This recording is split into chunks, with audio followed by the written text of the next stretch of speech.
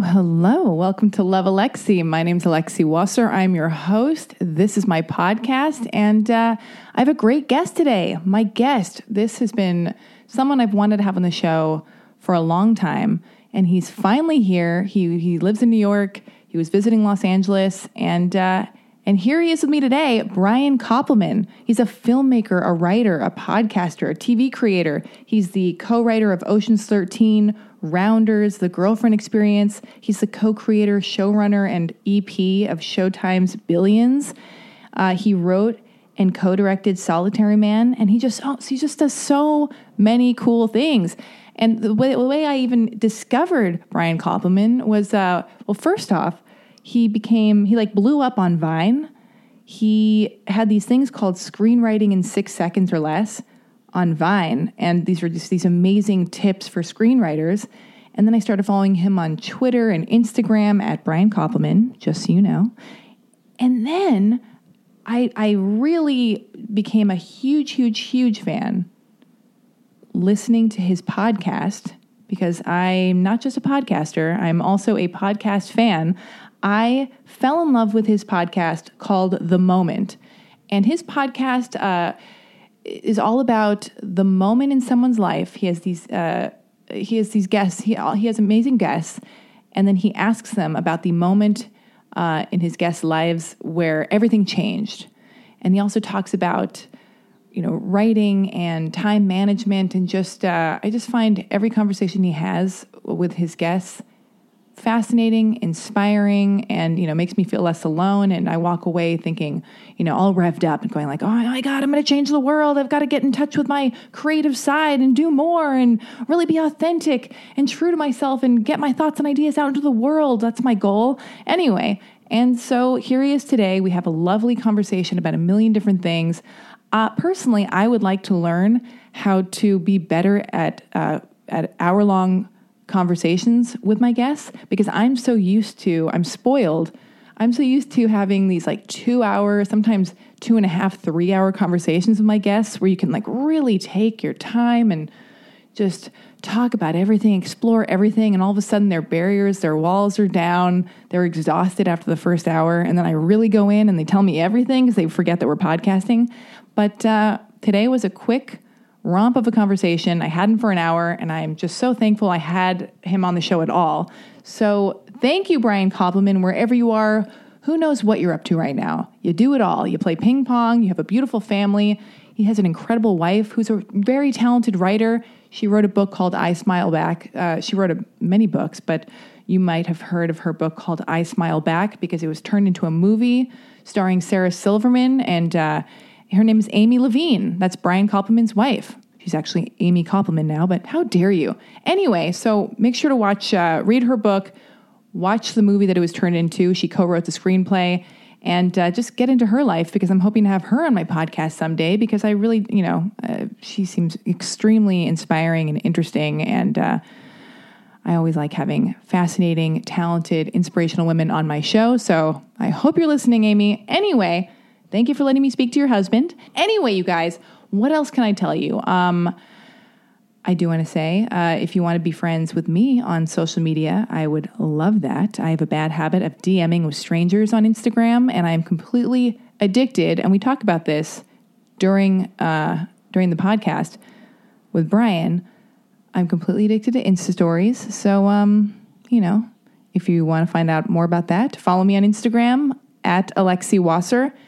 If you like this podcast, if you like the Love Alexi podcast, subscribe on iTunes, rate the show, leave a comment, tell anyone who will listen. I was going to say the barista at Starbucks, but don't tell him, because we're boycotting Starbucks. They've got a lot of shit to get in order. All right, stay away from Starbucks. Go to Target. Tell your checker at Target. Tell your Lyft driver. Tell your friends. Tell everybody at the discotheque you're going to go to later tonight. Who knows? Just spread the word. If you want to support the show, you can, and I would love for you to do that. If you want to become my patron saint of the arts, go to patreon.com/Alexi. No donation or pledge is too big or too small. It's all completely appreciated. Patreon.com/Alexi. If you donate, you help me be able to afford equipment. and be able to afford to keep doing the show. Believe it or not, it costs money to be an independent podcaster. So, I love you if you become a patron saint. I've got to learn how to pronounce that word, patron. Patron. I think my mic is too close to my mouth. Whatever. I'll learn how to do it properly one day, but you get what I'm saying. Anyway, and if you'd like to advertise on the Love Alexi podcast, fantastic. Send an email with all advertising inquiries to dearlovealexi@gmail.com. And if you're in Los Angeles and a female, whoever you are, wherever you are, if you are a female in Los Angeles, and maybe you're new to Los Angeles, or you're lonely, or you're heartbroken, or you're in a great mood and you just want to make new friends and hang out and share who you are and what you're up to and mix and mingle, I'm throwing a girls' night in party in West Hollywood on the last Saturday in April 28th at 8 p.m. It's a girl party. I throw these events called Girls Night In every single month, and this one is going to be a big one. I want all of you to come out. It's sponsored by Pabst Blue Ribbon. It's going to be fun. We're all going to be best friends by the end of it. So if you want to come, all you have to do is DM me on Instagram. You can also send an email to dearlovealexi@gmail.com if you have questions or you just want to get a ticket. And you get a present. You get drinks all night. You get the experience and, drinks, a cool feminine present or whatever the hell that means. And just a fun night to make new girlfriends and feel less alone. If that sounds interesting, you know where to find me.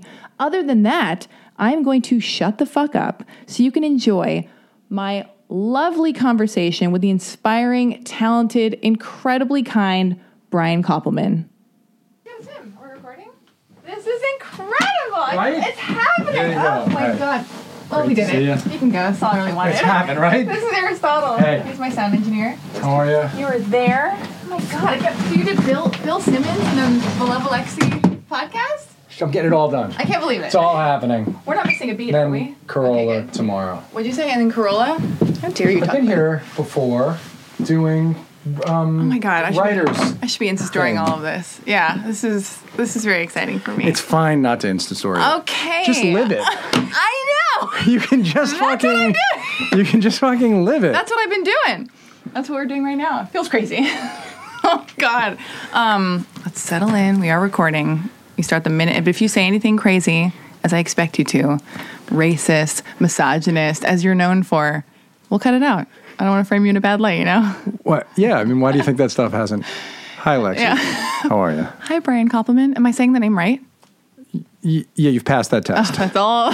You have... Nailed it. Yeah, we're done. It's happened now. Oh my God. These are my copious notes for you. Good. Yes, you have been prepping for a while because you asked me to do this. I've been prepping for a while. I have been spiritually, emotionally, I have been. These are actual. Oh my God. And then I was like, maybe I should look at his Wikipedia page like 10 minutes before you came into the studio. But listen, we have you for an hour. I don't want to rant. How much do you prep generally? Because I do at least 2 hours. You do? Mm-hmm. I don't know. Sometimes I've noticed, I don't know if you've noticed this because you're a master podcaster. If I prep too much, there's no discovery during the thing. And then it's so rote and controlled and it's not as good. I don't know. No, it's the thing where you then want to throw away the notes. I mean, you got to throw away the notes. Yeah. If you've done that. But I don't want to, I hate when I find out later. Yeah, that you didn't ask about that. Thing. Wait, that person did the thing. Yeah. Or they went through this tough, if somehow they'll reference something in the podcast. Yeah.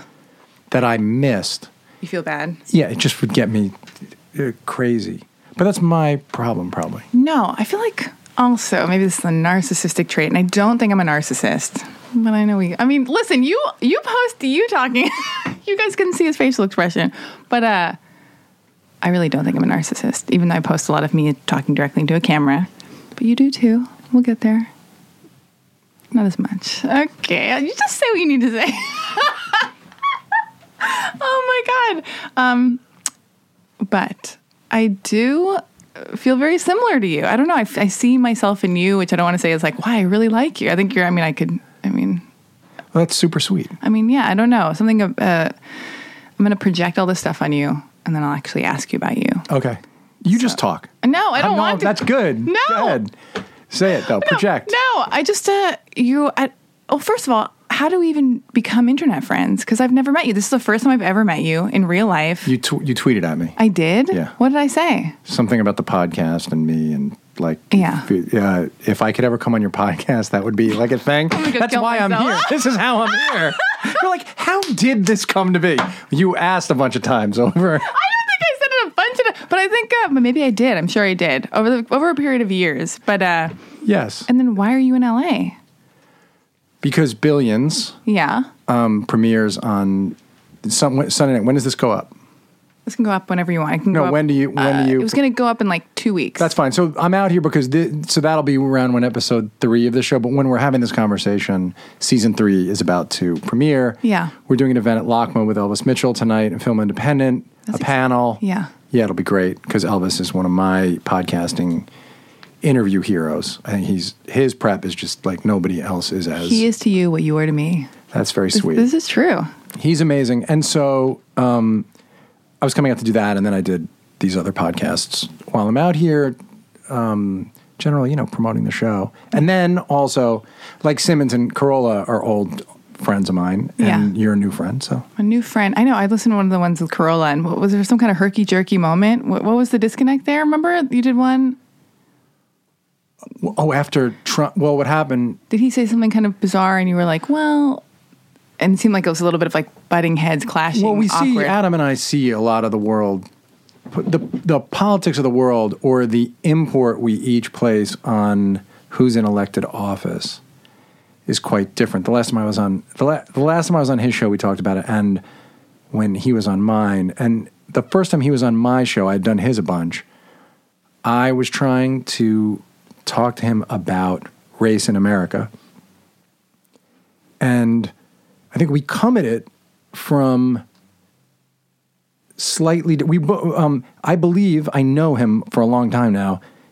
He wants equality. We have different ways that we would go after it. He has no faith in the government to do anything. I have more faith. He's a libertarian. I'm a Democrat. So that's what was going on in that podcast. Yeah. And then but I had spoken to him, and then Trump was elected, and I held that first podcast that he did on. For a few months, as I was just trying to figure out whether I did a good enough job as the interlocutor with him or not. And in the end, it was one of people, like the response I got was among the best. Also, this is super boring. No, it's not super boring. I'm just listening. Audience. It's a miracle. I listen. I can listen. Yeah. Yes, but no, I mean, like sort of like the inner workings of the podcast game. Yeah.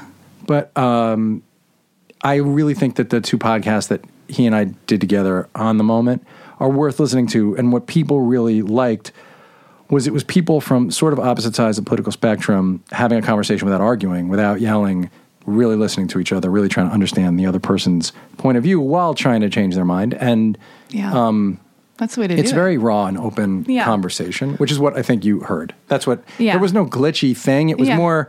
Most of the time on a podcast, everybody is on the same team on all things. And he and I were really having this combo like we would have had without mics, just with the mics. Yeah. People should be uncomfortable for a minute. It serves them. Should we do like a totally uncomfortable silent moment? I've done those before, yeah. Okay. But totally switching gears. Go. So... The crazy thing is, what I think I meant is like, I'm so in awe of you, and I kind of like made you my internet spirit guide of like, while you've done all these things, you've written a million movies, you write, you produce, you direct, just do all these things. I feel like I got to know you the most over like your internet persona, what you put out on the internet, because you went through this period of like, and we'll talk about that on Vine. Yes. And then I just got into your podcast. So that's how I really like learned about you. And then I listened to so many episodes, and I heard like from your first episode where you started, and that's why I say you remind me, because it's like you podcast as well. You know, like it's a real, it's exhausting. It's a lot. It's kind of scary. You put yourself out there. I've read that you get anxiety, and that's why you've gone. That's why you do transcendental meditation. I used to, yeah. And like I have to take beta blockers. I meditate every day, twice a day. But for me, and I don't know if you can relate to this, for whatever reason, I've always tried to, even with how I put myself out there in sometimes a disgusting way, too much on Instagram, I've always pushed myself to put myself out there despite the discomfort of like maybe, doing something scary like a podcast or meeting, talking to a new person every week. So, and I've just seen your growth. It's like, I can't believe it. Like the guests, the way in which it's just so second nature. You're so great at podcasting. Well, that's really sweet of you to say. I had started, it's funny, when someone listens to your podcast a lot, they know you in a real way. Yeah. Especially if you do the kind of pod that I do or that you do, where it's a conversation, not just an interview, so that people who listen to the show do know who I am. I mean, they kind of know the best of me, not, probably the fullness of the ways in which I don't live up to who I want to be, which we all have also. Who's that? We'll get there. No, I mean, all of us have moments where we're more short-tempered than we wish we would be, or distractible because the mission of the podcast I do is about accessing the most creative part of yourself and finding a way to tap into it and maximize it. I'm really focused on trying to learn about that from the guests and then revealing whatever about myself that helps us get to that place. And it is something that I'm constantly aware of. All this stuff, I think maybe the Vine series I did was like the first thing that when I did these screenwriting videos, 6-second screenwriting videos, that was the thing the first time I really was out in public. I got 60 million loops. What compelled you to do that? Like, what happened? What was your... And, well, I was looking at Vine, just trying to see what it was, and at the same time, I would do these Twitter Q&As. Back then, I still do them, but I didn't have very many followers then, and people would ask me these questions that had an underlying premise that was faulty. In other words, they would say, I know that all screenplays have to have a 5-act structure and an inciting incident on page 10, but what if I have an idea and I would be like, wait, where did someone tell you that? Yeah. And they would say, oh, this seminar at the Radisson. Yeah. Or the Sheraton. And I would, so I just said into Vine one day, all screenwriting books are bullshit. All of them. Read screenplays, watch movies, and let those be your guide. And then I jokingly called it 6-second screenwriting lessons and sent it out. And then it went kind of crazy. A bunch of actors and writers and directors reached out to me and they were like, someone had to say this stuff. Thanks for saying it. And I made a bunch of them, and I made one every day for like 336 days. And by the end, I had 60 million views. And I had 2 rules for it. One was I would only say things that I thought were genuinely useful, and the second was I would stop when I didn't have anything that new to say in that particular form. But what I found most fascinating about the way people responded was that most of what I was talking about was permission, was this idea that we can give ourselves permission to be creative, that nobody else has to give us permission to take a risk. Nobody else has to give us permission to try to be the best version of ourselves. Nobody else has to give us permission to take out just a pencil or a pen and a journal and try to write. And I was doing those Vines for other people, but I was doing them for myself. I had plenty of success writing movies and television and doing a whole bunch of other stuff. But I was at a low ebb, I think. And a low ebb creatively. I had a movie that didn't do well, been fired from a show that we were supposed to run that we never got to write anything on, one of these bad Hollywood moments. You and David Levine? Levine. Ooh. And my lifelong best friend and creative partner. And I wasn't consciously talking to myself, but somewhere along the way I realized I was trying to remind myself that I didn't need anyone's permission either to do this stuff.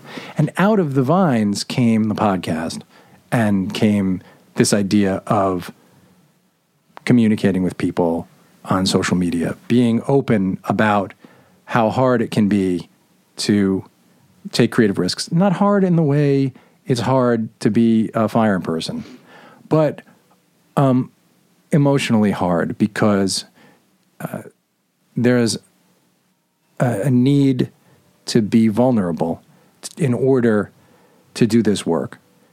And that feels frightening sometimes.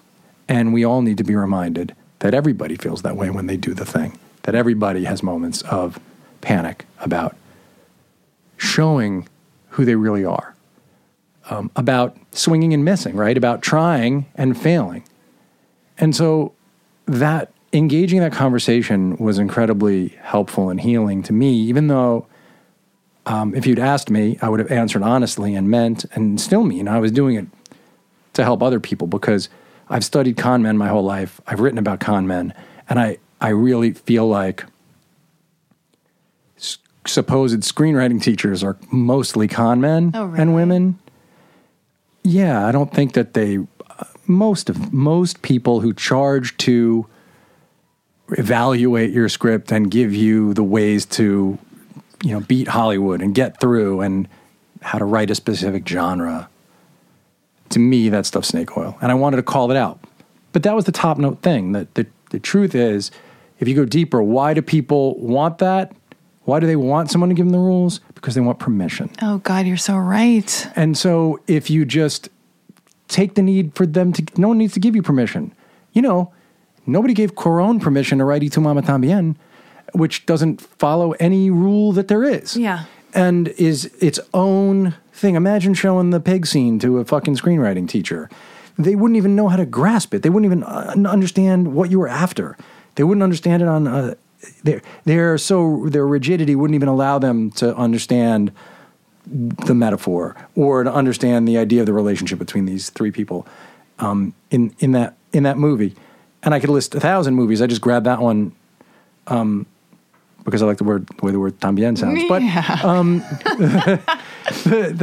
so that's why I began doing that stuff and why I think it's helpful. To answer the thing you asked earlier, I used to have pretty bad anxiety. You did? Why?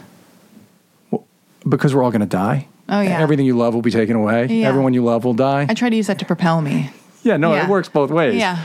But meditation and morning pages, longhand pages in the morning really solve it. Longhand, so actually pen to paper. Like, did you ever read The Artist's Way by Julia Cameron? I didn't. I feel like I've read every other book. You got to do The Artist's Way. I got to do The Artist's Way. My mom did it, and I think that's what makes you go like, ugh, her life is not the way I wanted it to be, and she read that book. I can't read this book. Yeah, but she did have an artistic life, your mother. Yeah, she's still alive. I know, but she was, she's not still singing. Is she still singing rock songs? Oh my God, I can't believe you did research on me being on my podcast or just from Instagram? No, you post all those things. All right, that's true. Yeah, she still makes music and does lots of stuff. Yeah. Yeah, she's a creative, whimsical person. Yeah. I will read The Artist's Way doesn't make you... So one of the things Julia Cameron talks about is that like we have examples of... We'll tell ourselves a disempowering story like, well, if I want to be truly being... people who make these choices are crazy and I don't want to be crazy like them, so I'm not going to do it. The book's not perfect, but the morning pages, the way she describes them and the point of view she has about what it takes to do creative work is amazing. And I probably have purchased The Artist's Way for 100 people. Of those people... Where's my book? 10 people... Where is it? To sell it here at Meltdown Comics. They're going out of business. Of those 10... probably read the whole thing, and of those, like 7 published either novels or got screenplays made. The book's incredibly powerful. But you're saying your horrible anxiety because we're all going to die. Where were you going with that? It went away when I started meditating and doing your journaling. Yeah. I definitely do journal. I do it for other things. And they're not the first thing in the morning. But I'm doing like this hypnotherapy stuff to like access all which I thought was going to be bullshit as well. I was like, what? Are you kidding me? And now I'm doing these workshops online where I access my subconscious to bring up all my bullshit, and I'm like weeping, holding my like reparenting like the 6-year-old me, having a conversation. I'm like, are you fucking kidding me? Is this really happening? Do you feel better after? It's catharsis of some sort? I guess so. I thought it was going to be ridiculous, but and then you have to journal all the stuff, and I did like a bunch of these courses, but I've always loved journaling because I always did feel like this. I live so intensely in my mind. Are you an only child? No, I have 2 awesome sisters. 2 awesome sisters. Do you think that makes you respect women more? You're not. One shouldn't have to have female family members to respect women. That's the right answer. That was a test, and you passed. Well, but I remember I lived so intensely in my head. I am an only child, so I've always love just like blank books and journals and felt like I got all my anxiety, onto the page. It really does funnel out of your body. It's good first thing in the morning. Yeah. It helps. Well, God, I only have you for a little minute. I want to wring you dry. Go. I got to get everything. Okay. So we know why you're in Los Angeles. You got a great life. You're doing your stuff. Billions, yakety schmackety, all of the stuff. But then, little Brian, where did you come from? I want to know how you, and by the way, your wife's name is Amy Levine? Amy Koppelman now, but yeah. All right. But, Yes, Amy Levine. So the two most important people in your life have the same last name, but a slight difference in spelling? Sure. How did this happen? Well, they were obviously both part of the Levite tribe of Wow. the 12 tribes of... Exclusive. We can podcast all day. Oh my God. what do you want to know now? I just want to know, because you're in the music, but where you were born, I want to know. I'm going to copy your style of podcasting a tad, which I've already started doing, ripping you off left and right, where I ask people what, you're so interested in the process of an artist process. And then you're also interested in knowing, the moment in which everything changed in somebody's life. Yeah. And so I just want to know what that was for you, because I know you're in the music business. Give me the highlights. Give me the, I want to. Where do you want me to start, though? I want you to start, what did you think you were going to do? You go to. That's really good. Yeah. I like that question a lot. So I definitely thought, well, at different points, I love to ask people if they were recognized for the thing that made them special when they were young. And the thing that they end up doing that they've been maybe rewarded for, were you noticed for that in a way, or did you know that about yourself? And I didn't know about myself that I would be doing the stuff that I'm doing. I knew I had a high level of verbal acuity. I loved words, and I could use them really well in an advanced way when I was young, but I was not a great student. I was a bad student. I was considered an underachiever. I would have some teachers who would recognize that I loved to read and that I could talk about what I read in a serious way. But mostly they were annoyed that I was a wise ass and I wouldn't do their work. And I didn't give a fuck about what they had to say. Yeah. You had to earn I would say I was never somebody who respected authority for authority's sake. Why is that? I just didn't. I made you prove it to me. You had to be smart.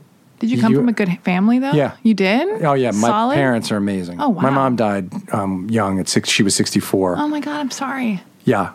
Loved my mom. And, but no, I had an intact, really great family life. My trouble was that I had, I think, pretty severe ADHD, some form of a kind of dyslexia, like a latent kind of dyslexia that wasn't easy to diagnose, but I couldn't really read until I knew I had a very big vocabulary, but I couldn't read till a little bit later than a lot of other people. Then I taught myself to speed read. Oh, wow. And between 4th and 5th grade, I taught myself to speed read. And then we took some reading and comprehension tests at the beginning of 5th grade, and I read faster and comprehended more than everybody else, except one woman, girl then, Nancy Pill. Nancy, wherever you are. Shout out to Nancy. I comprehended 99% of the thing, and you comprehended 100. Was she the first girl you made out with? But it shocked everybody. No, now that I said her last name, I can't say the rest of what I would say. Oh, God. Well, I'll bleep her last name out. No, I didn't make out with her. Well, she was great. But You're speaking? No, I'll tell you. So, but I would say that there was always a disconnect between like what I thought I might be capable of and what I was actually doing, but I couldn't figure it out. I believed that I was lazy and underachieving for the beginning of it. I knew it was weird because I had parents who were super supportive. They made sure that I knew that the fact that I could read and remember all these books and, recite them back to you, and that I could synthesize information if I cared about it. I could learn stuff synthesize, make new ideas out of it, was like really good and was to them like important. It enabled me not to allow the judgment of the teachers to be like a final judgment. And it also allowed me to decide, okay, well, even as early as 6th grade, 5th grade, if I thought the teacher was just teaching by rote, if I thought that they weren't actually inspired by it, or if I thought they weren't making the effort to understand all of us, then I didn't give a fuck about them. Oh, good. Yeah, rebel. No wonder you got into music. Yeah, I just knew that I like had, and I knew somehow that it didn't really matter how well I did in high school. I knew I would like talk myself into a good college somehow, because back then you could write this essay and you could go meet the people at the school. And I knew if I could go meet some admissions person, I could convince them that I would do something good for where I went. Charm isn't learned, is it? It's just in you? Well, I'd say charm is a thing. Charm is, a tool sociopaths use. Oh, really? A huge one. Oh, no. Oh, yeah, just charm, like thin charm, basically. No, but the ability to connect with people, to actually form connections, to actually communicate what matters to you and that you can see what matters to them. There's some common, yes, that can be learned, but a lot of that's probably innate empathy. Yeah. Because, I think the other side of charm maybe is, I never thought for a moment in my life about being charming. I thought about connecting with people and being empathetic. Yeah. Like, you know what I mean? Like being able to understand somebody else. It's interesting. I kind of like dissected that with me, not to keep throwing it back to me, but I remember I used to want to deflect and kind of hide. I always loved learning about people because it made me feel less alone. So I learned. I liked asking questions since I was really little, other people questions, so I could learn. And also I realized through that people like it. They lit up. People want to be heard. Wow. And like you connect with the person, and also I can hide. I can be quiet, and I can seem like we're, but not give anything away of myself. Sure. So it's all these things. Yeah, that totally makes sense. Yeah. And my father was in music, so I knew about the music business. I knew that there was a business, and I loved it. I would escape. I mean, that books and music and movies and comedy, those were the thing. I played a lot of sports. I'd say a saving grace was I was a decent athlete. Oh, what kind of sports? I played varsity basketball and varsity tennis. How tall are you? 6 feet. You're 6 feet. And but I wasn't playing like a big man position in basketball. I was a guard. I'm just saying. I was a guard. It's still worthy. But no, I was a coordinated. I could throw and catch, and so that like when you're a boy, yeah, it makes life easier. Especially if you're like someone who's in other ways outsider-ish, being able to throw and catch is like a huge advantage. It still is. Like it shouldn't be. Yeah. It totally shouldn't matter. God. But the way boys are socialized, still, if a huge separator is like if we go out on the field, someone hits the ball, can you catch it? Can you throw the guy out? And like I could, and that was just an advantage. Yeah. A small but important. I wasn't like the best athlete or anything, but I was like a good enough athlete. But then you had this like other life. Or what about when did music come into play? Because I feel like I went that way. I was like smoking cigarettes. I'm 5'11". People were like, be on the basketball team. So I tried that one day and I went, fuck this. I'm going to work the door at nightclub, at shows and did all that. Date effeminate men and with curly hair or whatever. They were all like Brian May. I didn't. Brian May? Queen's guitar player with the curly pretty hair. Much. I'm thinking Liam Gallagher. That's fine. Taken to the 90s. Pick someone from Blur. How dare I'm you? Blur, not Oasis. Oh, really? Yeah. Interesting. Damon. I'm much more Damon. Another exclusive. Yes.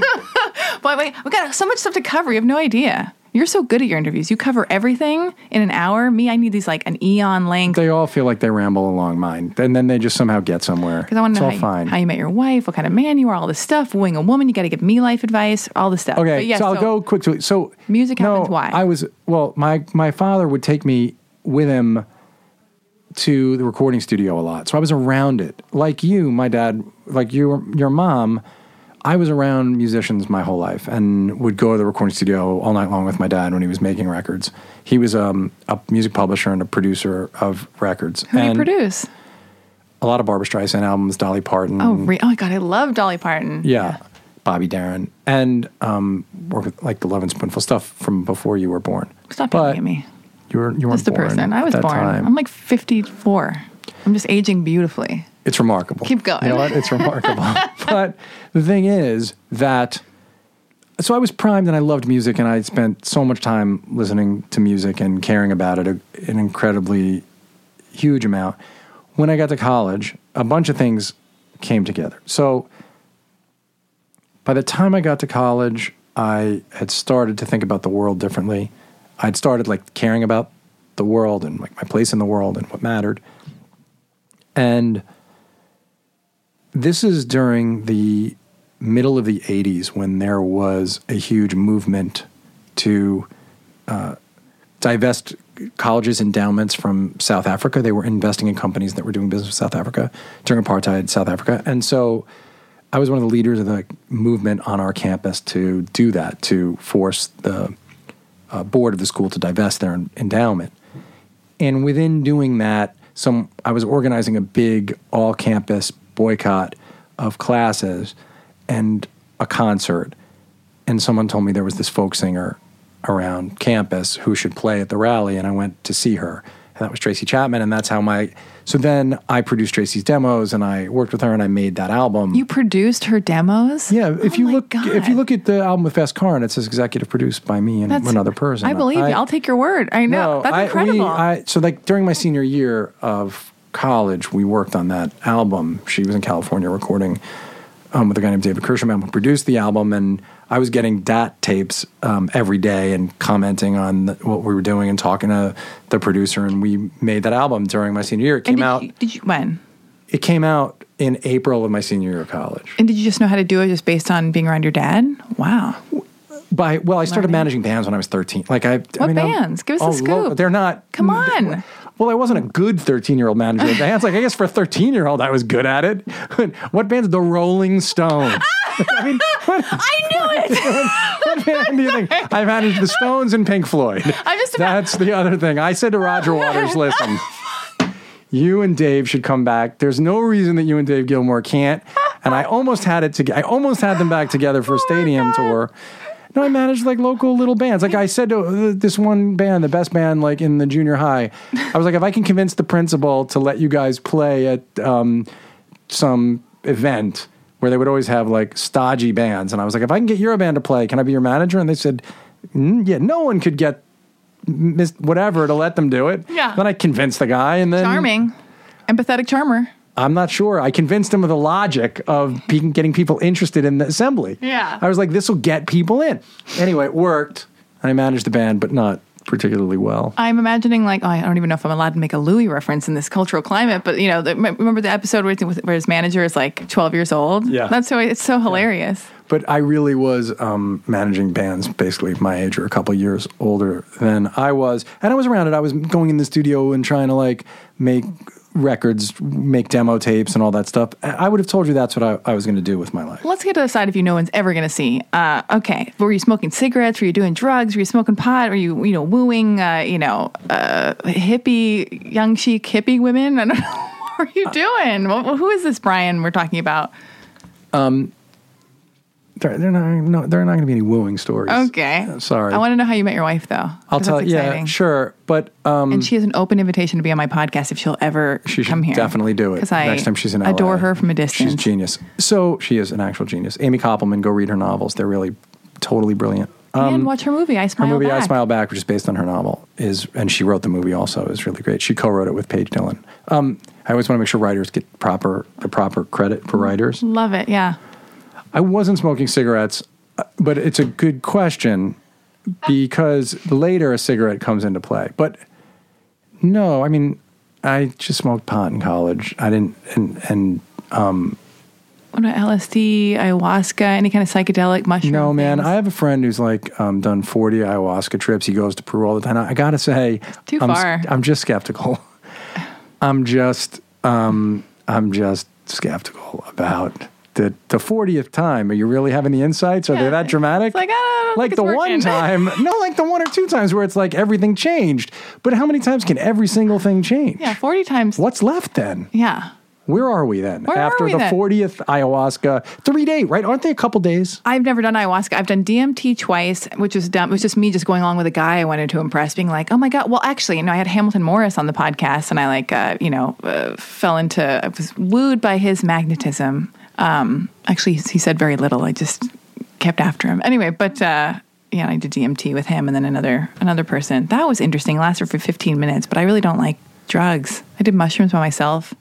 You've never done mushrooms? Yeah, it wasn't that. I will say that I wasn't big into I'd smoked a lot of pot for a period of time. I can't stand pot. I like coffee and rosé sometimes, and even then, I think alcohol is bad for me. And I knew cocaine was a disaster, so I never did. I knew cocaine was just a total disaster because of the music. I would watch. Yeah. I would go to studios when I was young, and I would see the people who did blow. My dad never shielded me from anything, and so he would show me, look at that. Yeah. So I would know that dude is doing blow, and I would watch the way he acted all night long, and it was an amazing object lesson. There was no chance I was going to do that. You didn't drink very much, too. Right? What do you drink? Those aren't. I mean, last night I drank tequila with David Chang and David Costabile, and that was a giant mistake. But I don't drink. I drink 3 drinks. If I drink 3 drinks in a night, it happens once a year. Oh. I don't drink. I'll have one. I have a drink. That's it. No, I would say I would act out. The ways in which I would act out were much more just by bucking authority. That's all I ever, just knowing that I was going to go figure out the way I wanted to live life. Which ties into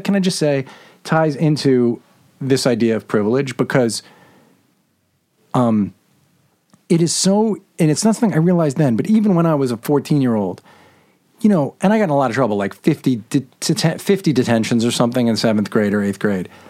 But you just know if I was a black kid getting 50 detentions, I would have been thrown out. You'd be shot by now. No, I would have been thrown out. I just would have been thrown out. Yeah. And if I were a girl, I would have been told, nobody will ever like you if you fucking act that way. Yeah. And so the ability to just kind of go through life going I'll fucking figure it out, or it's going to fucking work out, is because I came from an intact family. We had enough money that I wasn't worried about eating. Yeah. Or paying for college for myself. I knew I was going to come out of college without debt. Such a fucking huge advantage. Sounds like a great life. I want to come back as you. Yeah. No, that's why whatever. I've been really lucky in so many different ways. I don't have, the dramatic story for me is all just an internal one. All the external stuff was just up to me. What's the internal one? What's the going not on in your feeling brain? like an artist, for when I was young, the being 30 until I could figure out that I could have permission to do this stuff. No. I was a blocked writer until I was 30. Really? Because I remember, you've referred to yourself as a late bloomer, and I refer to myself as that too. This is just me just trying to really bond with you. We're bonded. It's happened. Okay. But yeah, why is that? So when was your moment? When did this late blooming? Well, that's the thing. After our first child was born, I was working in the record business. I didn't like being an executive.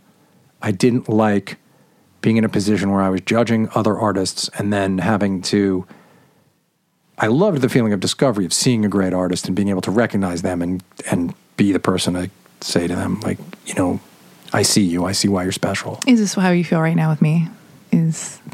Totally. Okay. Don't do that. Okay. That's not, don't do that.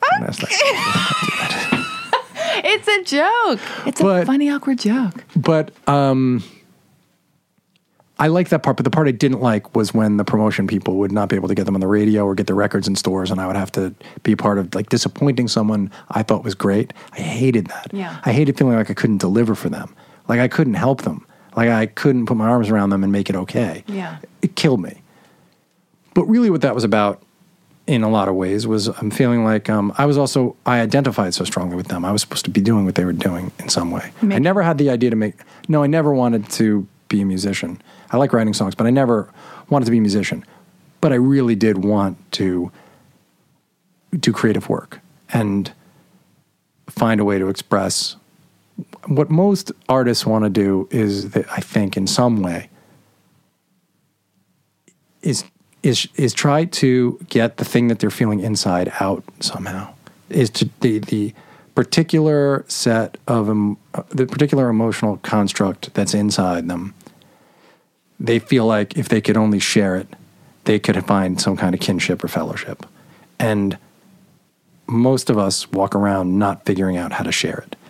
And I realized after our first child was born that if I didn't find a way to share it, the impulse would wither away. And that if it did, something in me would die. And that when, like in any other kind of death, there's a toxicity connected to it, and toxicity spreads.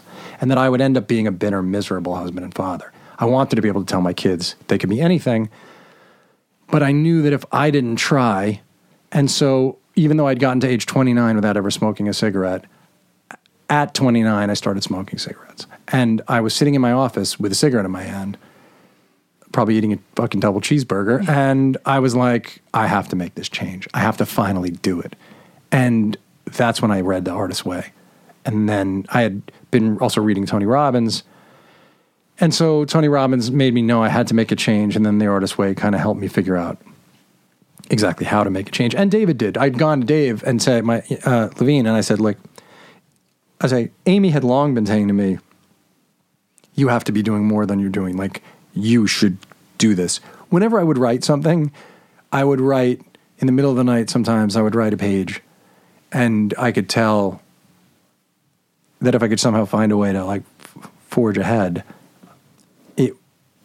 there was something there that I was able to write in a way that would keep you reading. I was able to write in an engaging manner. I was always, even when I was young and I would be in school and I would hand a paper in 3 months late and just be about to fail everything and then somehow get it in, it would suck because I would have, the last 6 pages of the thing would have been me just like gasping for air at 6 a.m.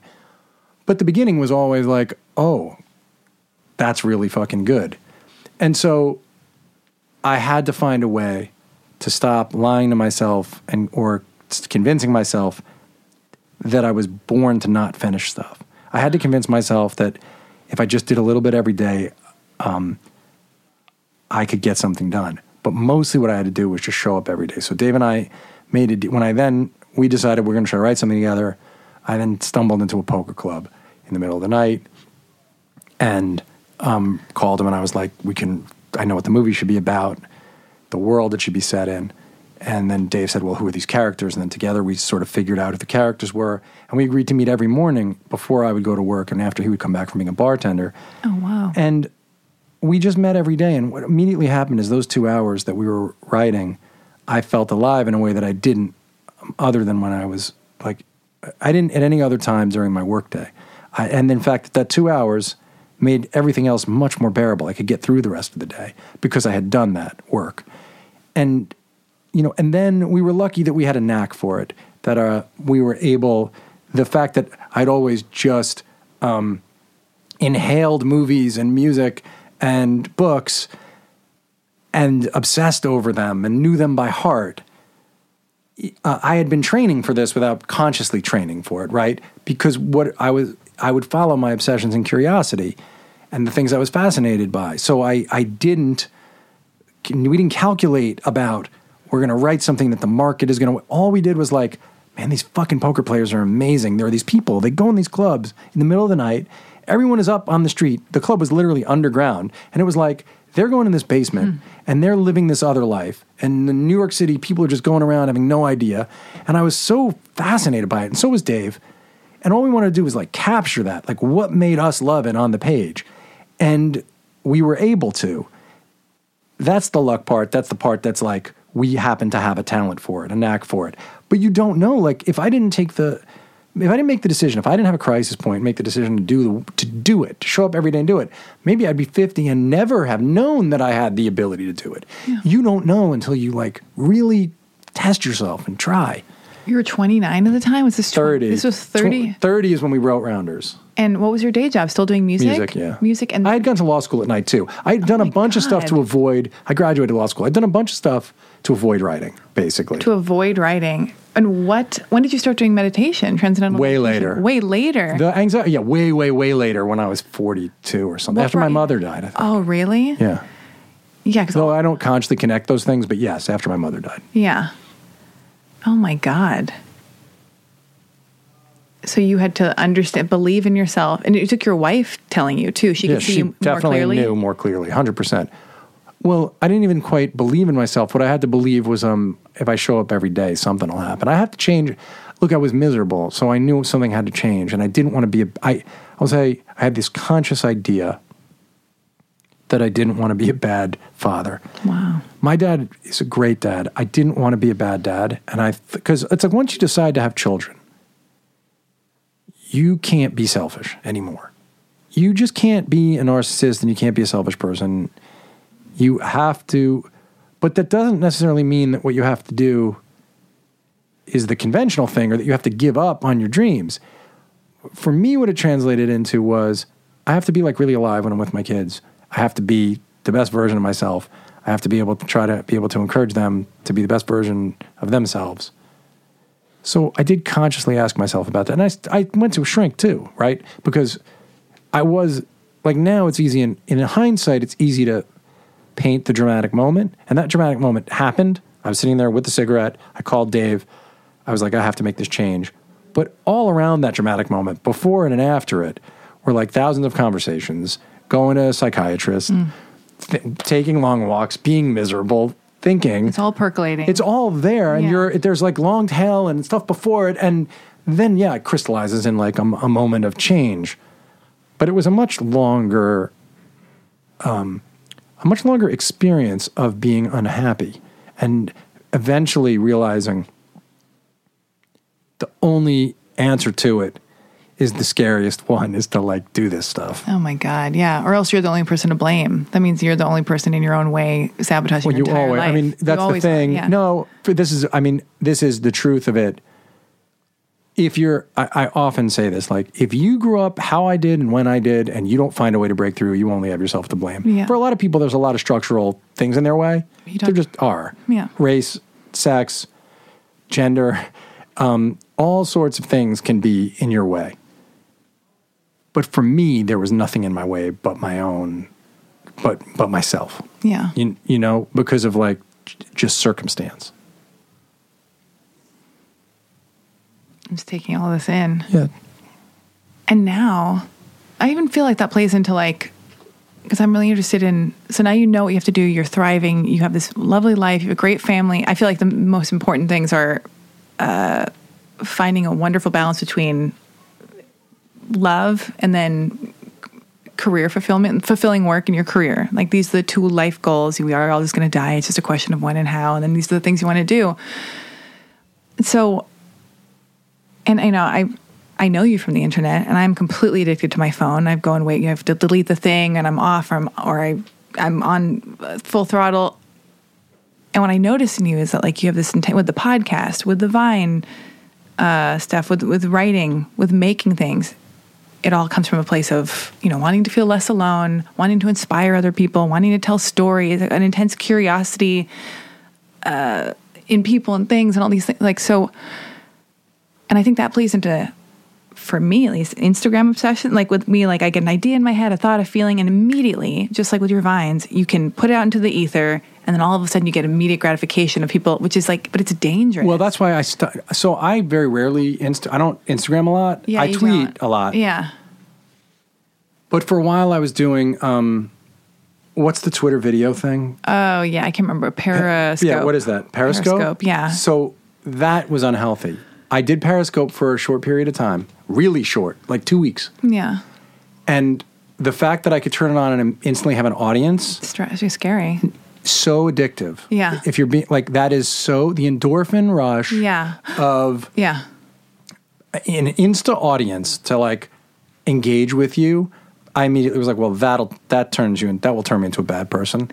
And I just never did it again. It is dangerous for a million different reasons. It just felt to me like, again, I want to avoid in my life like thin pleasures. Like, I just don't want. Yeah. Do you know what I mean? Yeah. Like, I don't want to.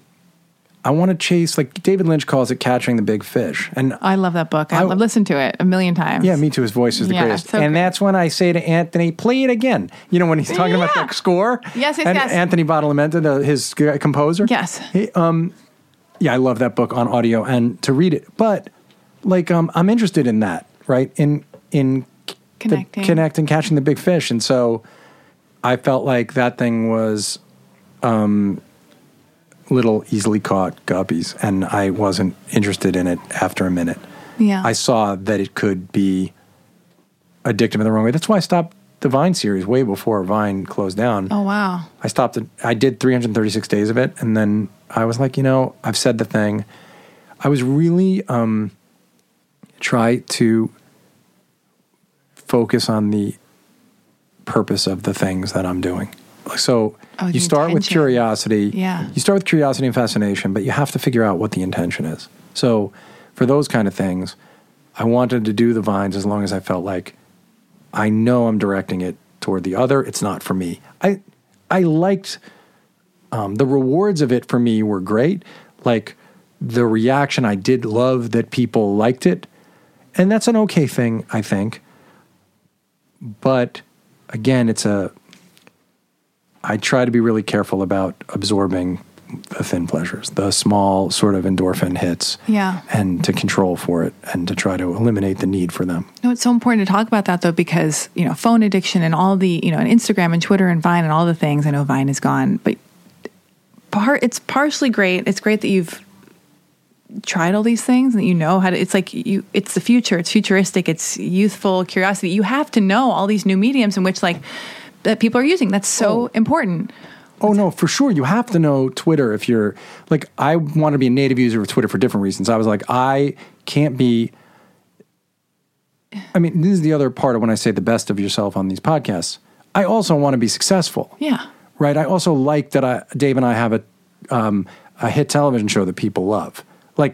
That there are amazing rewards for that in all sorts of different ways. I get to make something exactly the way I want to make it. I'm financially rewarded for it.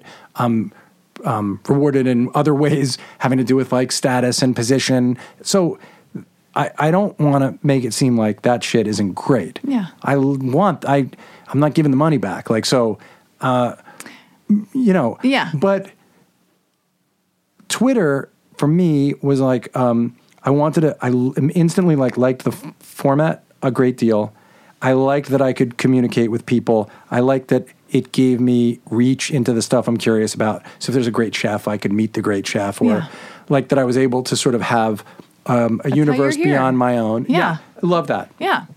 I thought that was really a great thing. And I knew immediately that a way I couldn't use it was the way other people my age did, which was to try to just do marketing blasts for themselves, positioning. And that it's so clear when people are doing that, so that my followers are fine with me talking about Billions, because a lot of the time I'm going to talk about a whole bunch of other stuff. Yeah.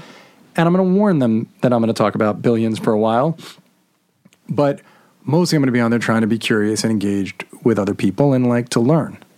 I just think while it is an important thing, instead of it being some because I talk to a lot of people and they're just Instagram, what's that? And Twitter, it's I think it's important to be futuristic and be curious, but to be conscious of all these things. And I will ask myself, I got asked by a guest of mine who's older, but who cares? Doesn't really matter. It was more his mentality. And he's also very successful. I'm in a hustler mode. I'm hustling for a life that I want. And he's very, very successful.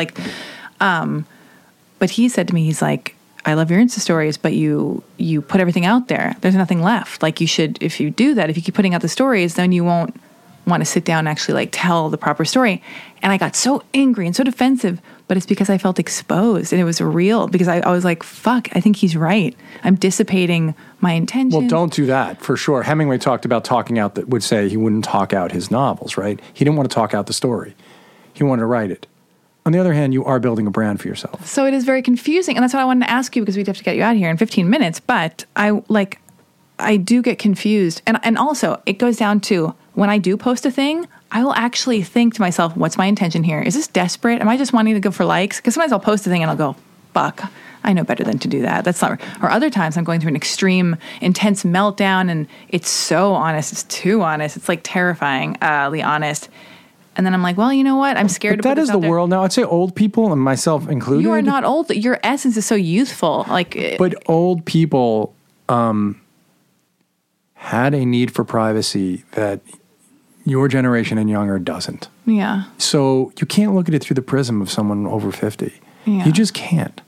It's we don't know better what you should do. Now, someone who's an experienced artist might be able to say to you, I see you avoiding your work. Yes. Yes. If you're avoiding work. That's another thing. So I think I said to you earlier, don't do Insta stories before you do some work. Yeah. If you've done the work, like that was the great thing about writing the first movie so early in the morning. That was it. I'd done my, here's a valuable thing that I learned, I think, from Tony Robbins. Yeah. What's your thing? Which is don't just randomly at the end of the day decide if you had a good or bad day. Define what a good day means for you. So maybe a good day means for me, maybe I can say, because I can't really control the quality of the work, only that I do it. But maybe for me, if I've meditated and written and done some form of exercise, spent some time with my family, that's a good day. Yeah. And like, if you sort of know what that means, it's a lot easier to achieve. So if for you a good day means making progress on the script you're working on, fucking just do that first. Just do that first. Like it is, it's very hard emotionally to do, but it's tactically very simple, right? If you start with the objective, like the military thing of objective, strategy, tactics, deploying the tactics is hard, but it's very clear what they ought to be, right? So if your objective is to change your life by becoming a working writer and filmmaker, the strategy has to be to produce a screenplay, and then the tactics have to be, okay, I'm going to write every morning until X, Y, or Z. Yeah. Or I'm going to write it, or I know the window that I'm productive and I feel good is from 4 to 6 in the afternoon. It doesn't fucking matter.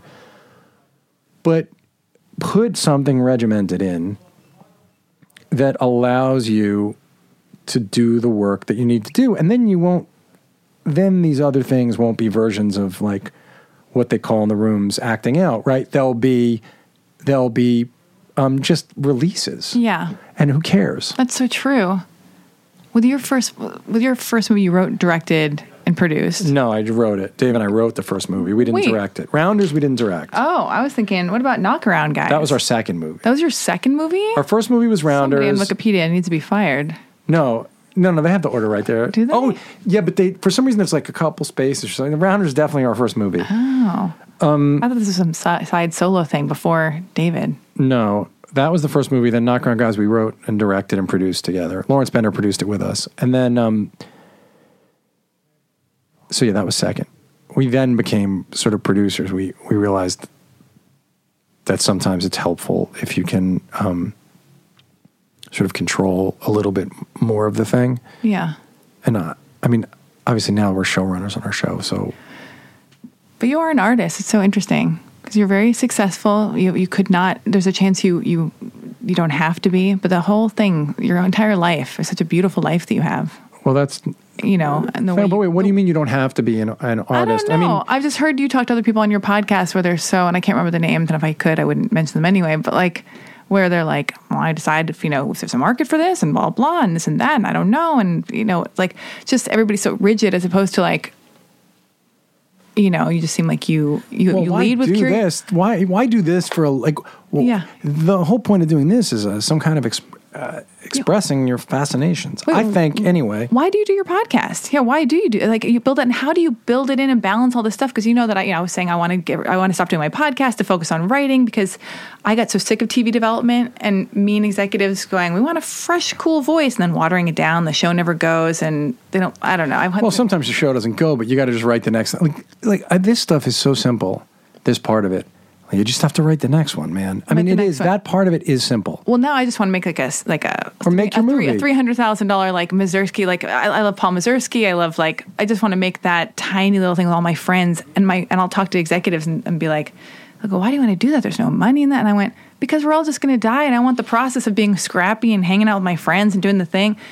And you seem like you just have this. That's how you the way in which you see the world and you live your life is rare and refreshing, and the way to be. So it's so inspiring. And then you don't have to podcast, and yet you do, and you know how difficult it is. We'll land this plane momentarily, but it's like sometimes you don't want to do it. Booking the guest, talking to a new person every week can be stressful. Booking the guest is a huge drag. That's the part of it. I mean, no, the idea of doing the podcast in seasons makes some sense to me.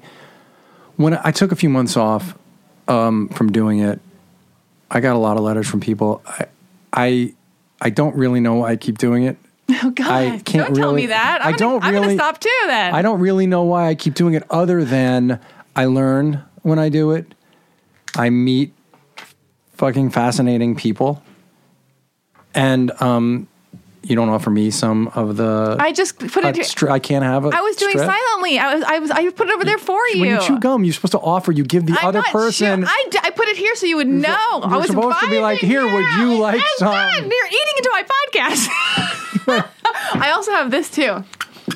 That's okay. Oh, okay. Oh, how dare you? Anyway, fine. Okay. Anyway, what were we talking about? Podcasting? Oh, yeah. I don't know why. Oh, God. It's the worst Are you back? Are you here?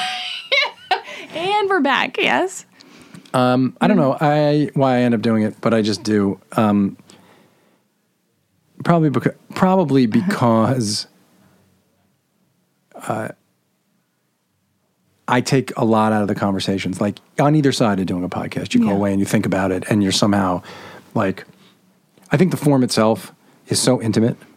I think the connections are very deep, and they're not thin because you're talking for an hour. The ones I'm interested in being a part of, where you're talking for an hour and 20 minutes, and you're trying to get somewhere. Something happens. Yeah. Something gets changed, and I'm really interested in the ways in which we grow, and I think these are like opportunities for growth. Yeah. What advice do you wish somebody gave you years ago that you know now? I mean, it's just so platitudinous, but it's like... Wow. Biggest word ever said on the Level That's Lexi not podcast. a big word. That's a small, tiny word. It is in my world. It's just a platitude adding an us to it or something. Listen to us laughing, you guys. Are you guys getting this? Incredible. It's not a big word. Okay. But it sounds like it's literally just to do the thing all the days, like to just do the work. And okay, give me dating advice before you get out of here. What do I need from what you know of me before we get you out of here? You got 7 minutes. I don't. Who's texting you? I don't know family members. Oh my God! Tell Amy to get over here. Is she here? Is she in Los Angeles? No. If she were here, I would have brought her with me. Will you please tell her that I'm looking for a new best friend? I'm not a single white female type. I promise. You sure? I promise. I don't know. No, I'm prepared to believe that you're not. No, look. God. No, but there's no way I could give you. First of all, I'm gonna be fine. You're going to solve it. Solve it. You're going to solve whatever the question is for yourself. What do you want? What are you looking for? Oh, I think I'm okay. I'm looking for something healthy. Just something good. Yeah. Yeah. Well, no, seriously. God, what are you looking for? Somebody. Well, I'm actually dating someone. It's after doing all this work, I feel like I've met a good person. So. Well, that's great. Yeah, I don't know. Something solid and healthy, and not a narcissist, weird addict, horrible person. But what advice would you give to your daughter? Looking for The advice that I would give her is that's a private thing. I won't sell that out. Oh, good. I won't sell that out. That's nice. Yeah.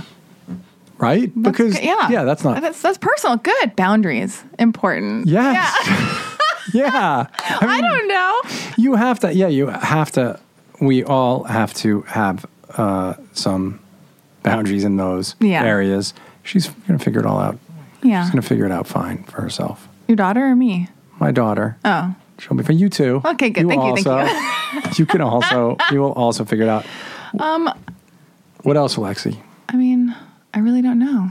What are you going to after this? I'm going to go play ping pong. You're going to go play ping pong? Mm-hmm. Oh, that's fun. And then I have this LACMA event. It's like some form of exercise that I want to do. I'm going to go take a ping pong lesson with like some famous ping pong teacher. Jesus. Which is not being... If you're a famous ping pong teacher, that means you're not famous. And that's basically... Should we shout him out? That means no. Okay. But I'm going to do that.